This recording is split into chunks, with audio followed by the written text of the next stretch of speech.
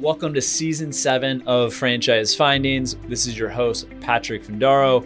We're going to continue to interview franchisees of some very large franchise organizations, as well as emerging concepts, as well as founders and top professionals in the franchising space. I hope you enjoy our podcast, as well as today's episode. Joined by Bob Moore today, who was a multi-unit franchisee. He's done development at some of the largest franchise brands. And 4 years back, he joined United Water Restoration Group, also known as UWRG, and was promoted recently to president. So congrats on that, Bob. Thank you, Patrick. I appreciate it. And thank you for the time with you today. Looking forward to it. Yeah, no, definitely. So you have a pretty expansive career in the franchising realm. I'd love if you could just walk me through why franchising, and then how and why you ended up at United Water Restoration Group. Sure. That's a great question. So I knew at a very young age that I wanted to own my own business at some point in time. And, as I looked around at the opportunities, I was struggling a little bit with what kind of business do I want to get into.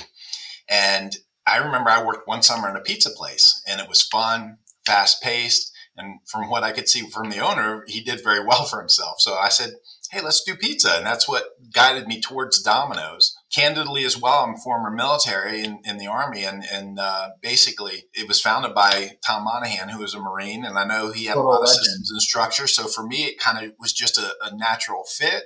So I started with them. I spent 13 years with Domino's. The first 6, I worked for corporate and various franchise owners. And then the last 7, as you said, I was a multi-unit franchisee. So I've been on both sides of the franchise business model. And it seems like Domino's really created that model where you've got to start from within. And then if you're good and you prove yourself, then we'll award you a license and we'll get the financials. Money is not an issue. We'll figure out the money somehow. Right. There were so many people that was the case, right? Like if you could figure out and run a pizza store well, we'll find a way to, link you with the money and those type of things. It was really interesting and neat. But it was a great organization and I love being a part of it. During my time, I started when Tom Monahan founded the company and franchised when he owned the company. And then Bain Capital bought it, and they were making a bunch of changes, and some of which I didn't necessarily agree with. But hey, they earned that right. They wrote the big check for it, right? So I just made the decision at that point to go ahead and sell my stores and move on from at that point in time. So, and what made you move on to going back to working at the franchisor level rather than becoming a franchisee of another brand? Oh, that's a great question. I had a lot of people ask me, how can you go from being your own boss to going back and working for someone else, much less a franchisor? And I always tell people when I have my pizza stores, yes, I was my own boss and I owned my franchise, but I always ran it in a way that I was there to serve my team, right? They ran my pizza stores and things like that. So I would, this is showing how old I am. I'd carry a pager. When my stores got busy, I'd come, they'd call me in, I'd come in and I'd ask the manager, what do you need me to do? You need me to deliver pizzas? You need me to make pizzas? Whatever. It's still your store. I'm just here to help you. So it wasn't a huge stretch for me to go back working for someone else. And the way actually I got linked up with the next company I worked for, ServiceMaster, was through a ServiceMaster franchisee. We were both very involved in the local chamber of commerce. And I used to do a lot of leadership teaching there as a way to promote my pizza business. And when he found out I sold my stores, he called the vice president of operations and said, this guy is actually looking to stay within franchising. You need to hire him. And that's how I ended up getting hooked up with ServiceMaster. And while you were at ServiceMaster, what was that growth like? Because I know they added a lot of units and were eventually sold off to the big private equity group. Yeah, that did. And that was, a little bit before that time. I ended up working as the West Coast operations director. So I ran 5 states of territory for corporate. I was based out of California. And I had California, Arizona, Nevada, Alaska, and Hawaii. It was a great time to be with the brand. I love the brand, still in touch with a handful of people with it and things like that. But we supported 134 franchisees in my region. We had a handful of janitorial franchisees, a handful of carpet cleaning only, but the lion's share of our revenue came from disaster restoration. So this is kind of my second stint in the restoration space on the franchisor side. And yeah, the money's quite large in the disaster restoration. Like I met one franchisee that was doing like 10 mil plus on an annual basis, just doing disaster restoration. It's not uncommon. It's kind of a crazy market. Most people don't realize the size of the restoration market and how large it is, because unless you've had a pipe bust or you've had some reason to call our company out, most people don't even know there's a restoration industry, you know. But it's quite large and growing because of any number of reasons, because of the freak weather. And I mean, you can't put on social media right now without seeing horrific stories of whether it be fires or floods and hailstorms and everything else. So.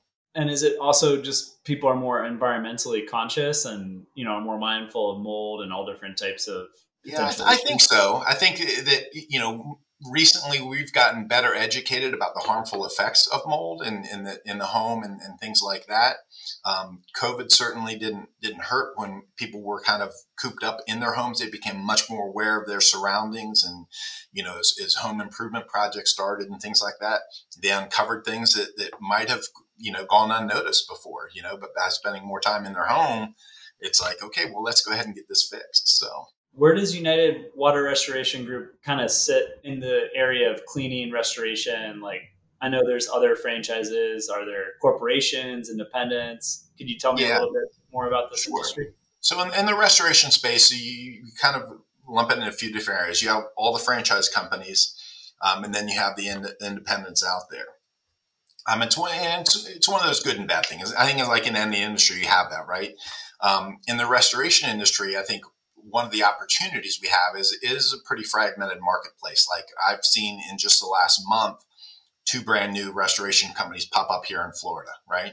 So one van, and from looks of it, they seem to be pretty small. I look it up. One of them didn't have a website, right? So it might have been someone who worked for another company, right? And they started. So it's kind of one of the things that happens in our industry, because you have a low bar in terms of investment to get started, right? But you do have a lot of independence. But that creates a lot of opportunity for a well-run company that has good systems and structures in place to come in and kind of grab market share pretty quickly, because a little bit more professional image and things like that, more proven systems and structures within the franchise and things like that. Now, don't get me wrong. You have some fabulous independent restoration companies out there as well. They just don't seem to be as prevalent as the smaller, independent that he referred to himself as. I'm a chuck in a truck. I'm not looking to build this huge company. I'm looking to keep myself busy, and so. And is it probably different jobs? Like I'd imagine some of your franchisees are getting pretty big insurance type work, no? Yeah, I mean, here's the thing. In our model, we teach our franchisees that we work for the homeowner or the business owner. Most of the checks are paid by their insurance, right? Yeah. But at the same time, ultimately, that is who we're working for to help put their home where the decision maker is the business owner.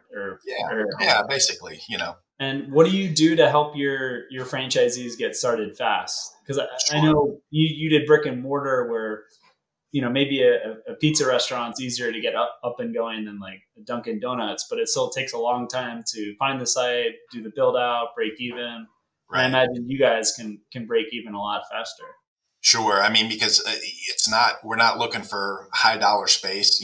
Most customers don't really visit our locations. It's really just employees, so even like if a customer needs to drop a check off, we're still in the restoration industry. We have corporate locations.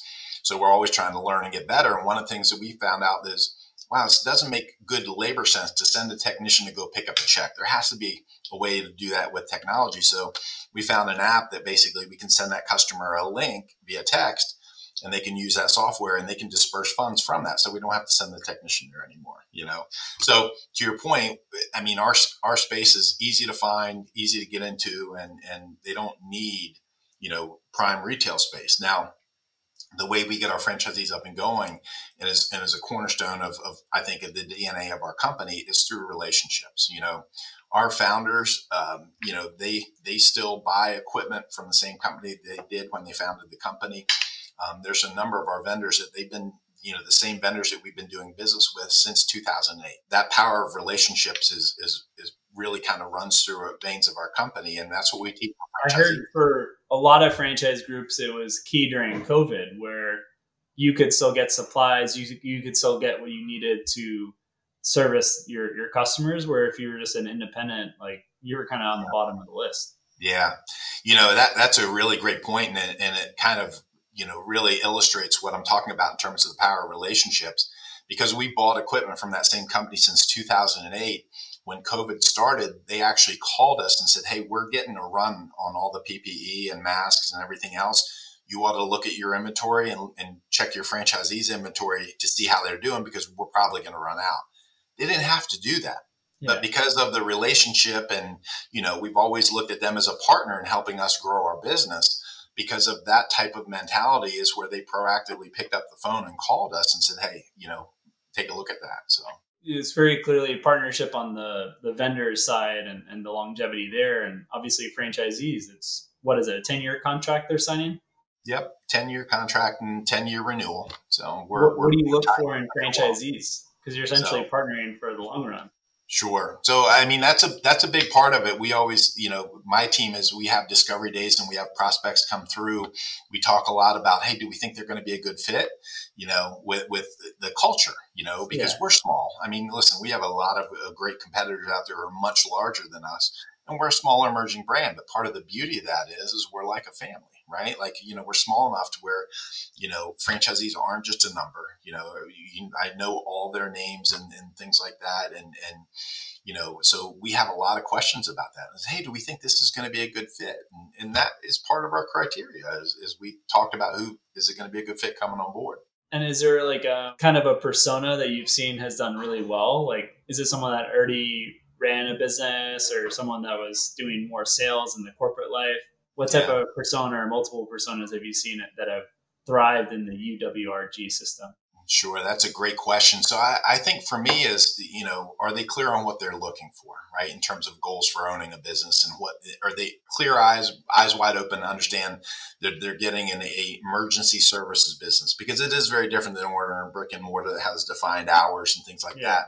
We had, the deep freeze that hit way down into the South this past year. We had franchisees that had crews busy from Christmas Day all the way through, in the beginning of February, 7 days a week. So it is a different type of business. So I look at them. Prior business ownership isn't a requirement, but I look for, are they clear on what their business goals are? Are they hungry? And willing to work hard, because in any business, no matter how good the model is, there's going to come a day you've got to work hard to make it work, right? So we look for those types of things. And then the pluses are is if they have any kind of construction background, home services, so they're familiar with the building materials, things like that. Those are all pluses, because it makes some of what we do a little bit easier to understand, but not requirements. We have a husband and wife team, very successful. They were Fortune 500, company executives, and have come in and thrived in our model. Do you have any fellow veterans in the organization? We have a handful. Yes, we do. Because I can see that just like kind of the mission critical nature, and like you're being deployed on the mission, and like you and your team have to execute. Well. Yeah, absolutely. We do. We have a few, and like many of the other franchises, we have a 15% discount on our franchise fee for any veterans that we're looking to get involved. But it is a great model for that, because of just the systems and the structure. Much like I was drawn to the franchise systems of Domino's, ours are much the same. But a veteran can, I think, really relate to the kind of deployment nature of what we do. It's like all of a sudden it's quiet, and then there's three phone calls, and bam, you have 3 different jobs going. So. And what are we talking about? You mentioned 15% discount on the franchise fee. What's the franchise fee and like the overall cost to get going with that? Sure. Great question. So for a single territory, the franchise fee is $49,000. And then if you want to buy multiple territories, we have initial discounts as well, as they scale up to anywhere from 1 to 6 territories. All in, if you're looking to get started with one territory, it'd be about $190,000.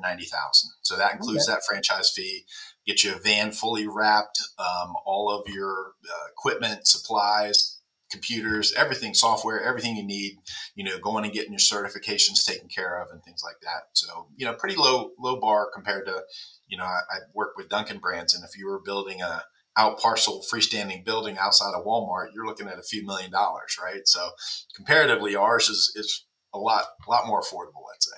And are people usually taking an SBA loan or rolling over their retirement? How do you usually see them financing that?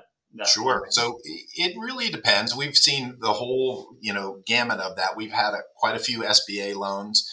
We've had a number of self-funds. We have a handful of our franchisees. They had an existing construction business. We just signed 2 franchisees recently. They came from the construction field, and they're looking to add the restoration services to their businesses, because it kind of evens things out. I mean, we're recession resistant, so the economy or interest Very rates are different going than up. construction. Yeah, I mean, their construction businesses are probably slowing down a little bit right now with the interest rates going up. Yeah. So it's a great bolt on, and it gets them in the home that they can then upsell their other services later. So a lot of those businesses, they simply self fund. And then we've had some other people coming out of corporate America that have gone, they're different creative, funding vehicles with regards to 401ks or anything like that. So, the banks have. Is there anything you can share in terms of like how franchisees make money or how much franchisees make? Not specifically. You know how the world of franchising is in terms of what we can. For any prospects, we do get them that information, right? In our FDD, like any others, we have a lot of information in the item 19 and things like that. But then we also link them up directly with our franchisees where they can ask very specific questions, because those are the type of things as a former operator, like in the pizza world, I would be asking, hey, what's your labor percent? Those very specific questions. And that will vary around the country. So we tend to link them up with our franchisees to get those kind of it's something questions. that we're finalizing at Vetted Biz, essentially like having models like by franchise, because it like takes some of the weight off the franchisor and the franchise broker. Right. And we're just kind of able to be independent. So there's less of that dance around like what those numbers are. And they can then bring a nice Excel document to the franchisee to review. Right. Hey, these are my assumptions. Are these all right? Right. That's a great idea, because even in the days when I became a franchisee and, would validate for other people within Domino's looking to become a franchisee, they might know their franchisees' numbers, but unfortunately, sometimes not all franchisees share their numbers, right? So you'd have people who are a good manager and they were trying to figure out getting involved in what the startup costs were. And so they would, talk to other franchisees, and I would be completely transparent with them. But it's always a challenge in the franchise business model, And some franchisees need to be warmed up where it's very different, like going into the conversation and being like, hey, I'm in the final stages. I really like the UWRG franchise. I'm thinking about investing. I see labor at 22%. Is that what you're seeing? Instead of being like, what's labor? How much do you make? It's just like, hey, I'm thinking this. It's easier to have someone say, oh no, it's this amount. Right. No, that's true. That's a great point. And I mean, the good thing is that, we also have a lot of great tools. So, once you're on board, I mean, obviously you've gotten your questions answered enough to be comfortable with the investment. But then we have a lot of great tools internally, like when they go through the 2 weeks of franchise training, they literally set goals. What am I going to do my first year? And then we have tools in place that can really, we're graduating a new franchisee today. So the last day I spent a little bit of time with them in the morning, and we were talking about it. And it's literally taking their goal of what they set for them as the owner and understanding what does that mean, down to, well, how many jobs a week does that equate to, right? Because that's what I can talk to my team about. I was going to say, what are like the most important KPIs that franchisees need to be seeing? I would imagine jobs per week. Anything else? Yeah, I mean, we boiled it down to a handful of things that, leads, how many leads are you getting in? How well is your marketing performing to make the phone ring? What's your closing percent for the opportunities you get to go out to a customer's home or business? What's your closing percent, and how's your team's doing? Average job size, and things like that. So those are some of the keys that we look at. And how's the mix between servicing businesses as well as homeowners? Like, Sure. Is it pretty balanced across the franchise system, or do you have some franchisees that really focus on one or the other? That's a great question. So in our model, we focused heavily on residential in the beginning because you get a lot of repetitions. The jobs are a little bit smaller, a little bit more manageable. When you get into commercial restoration, it can get quite large and complex pretty quickly if you're out there marketing for commercial work. We had one job, it took 7 months to complete. So, I mean, you had to imagine the complexity of the job, number one. Two, we negotiated things like payments throughout the job because we didn't want to foot the bill for all the labor and everything in between, then wait, till the end of the job to be paid. So there's a lot of complexities with the commercial piece. So for the first 18 months or so, we get them to focus on residential, get a lot of repetitions under their belt, get used to all the systems, processes, the software, get their team seasoned. And then at that point, if they want to continue to grow and venture into commercial, we have a whole set of tools, marketing materials, and some other training tools to help them make that transition to also service commercial jobs. And the size of these franchise organizations in terms of headcount, like on the small end, like some of the new franchisees, like how many employees do they have?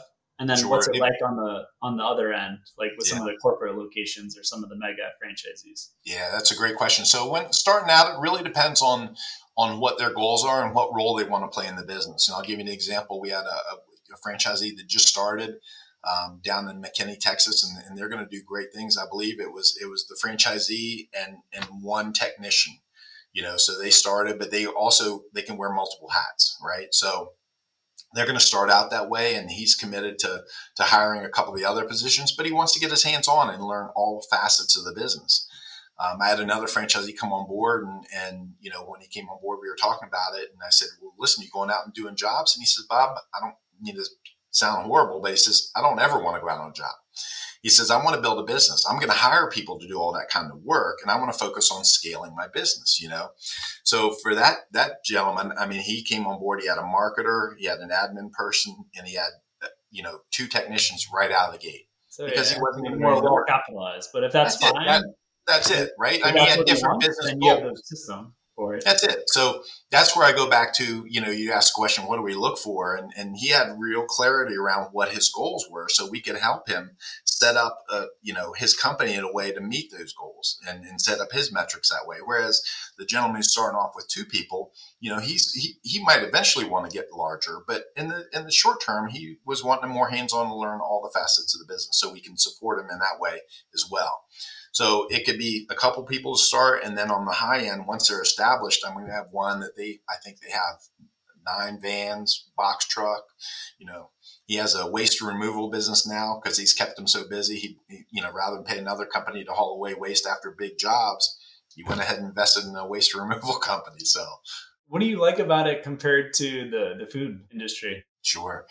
It's interesting. So for me, I love that it's recession resistant, right? Especially through all the things we went through, especially what we went through with COVID, where so many food establishments were hurt by that.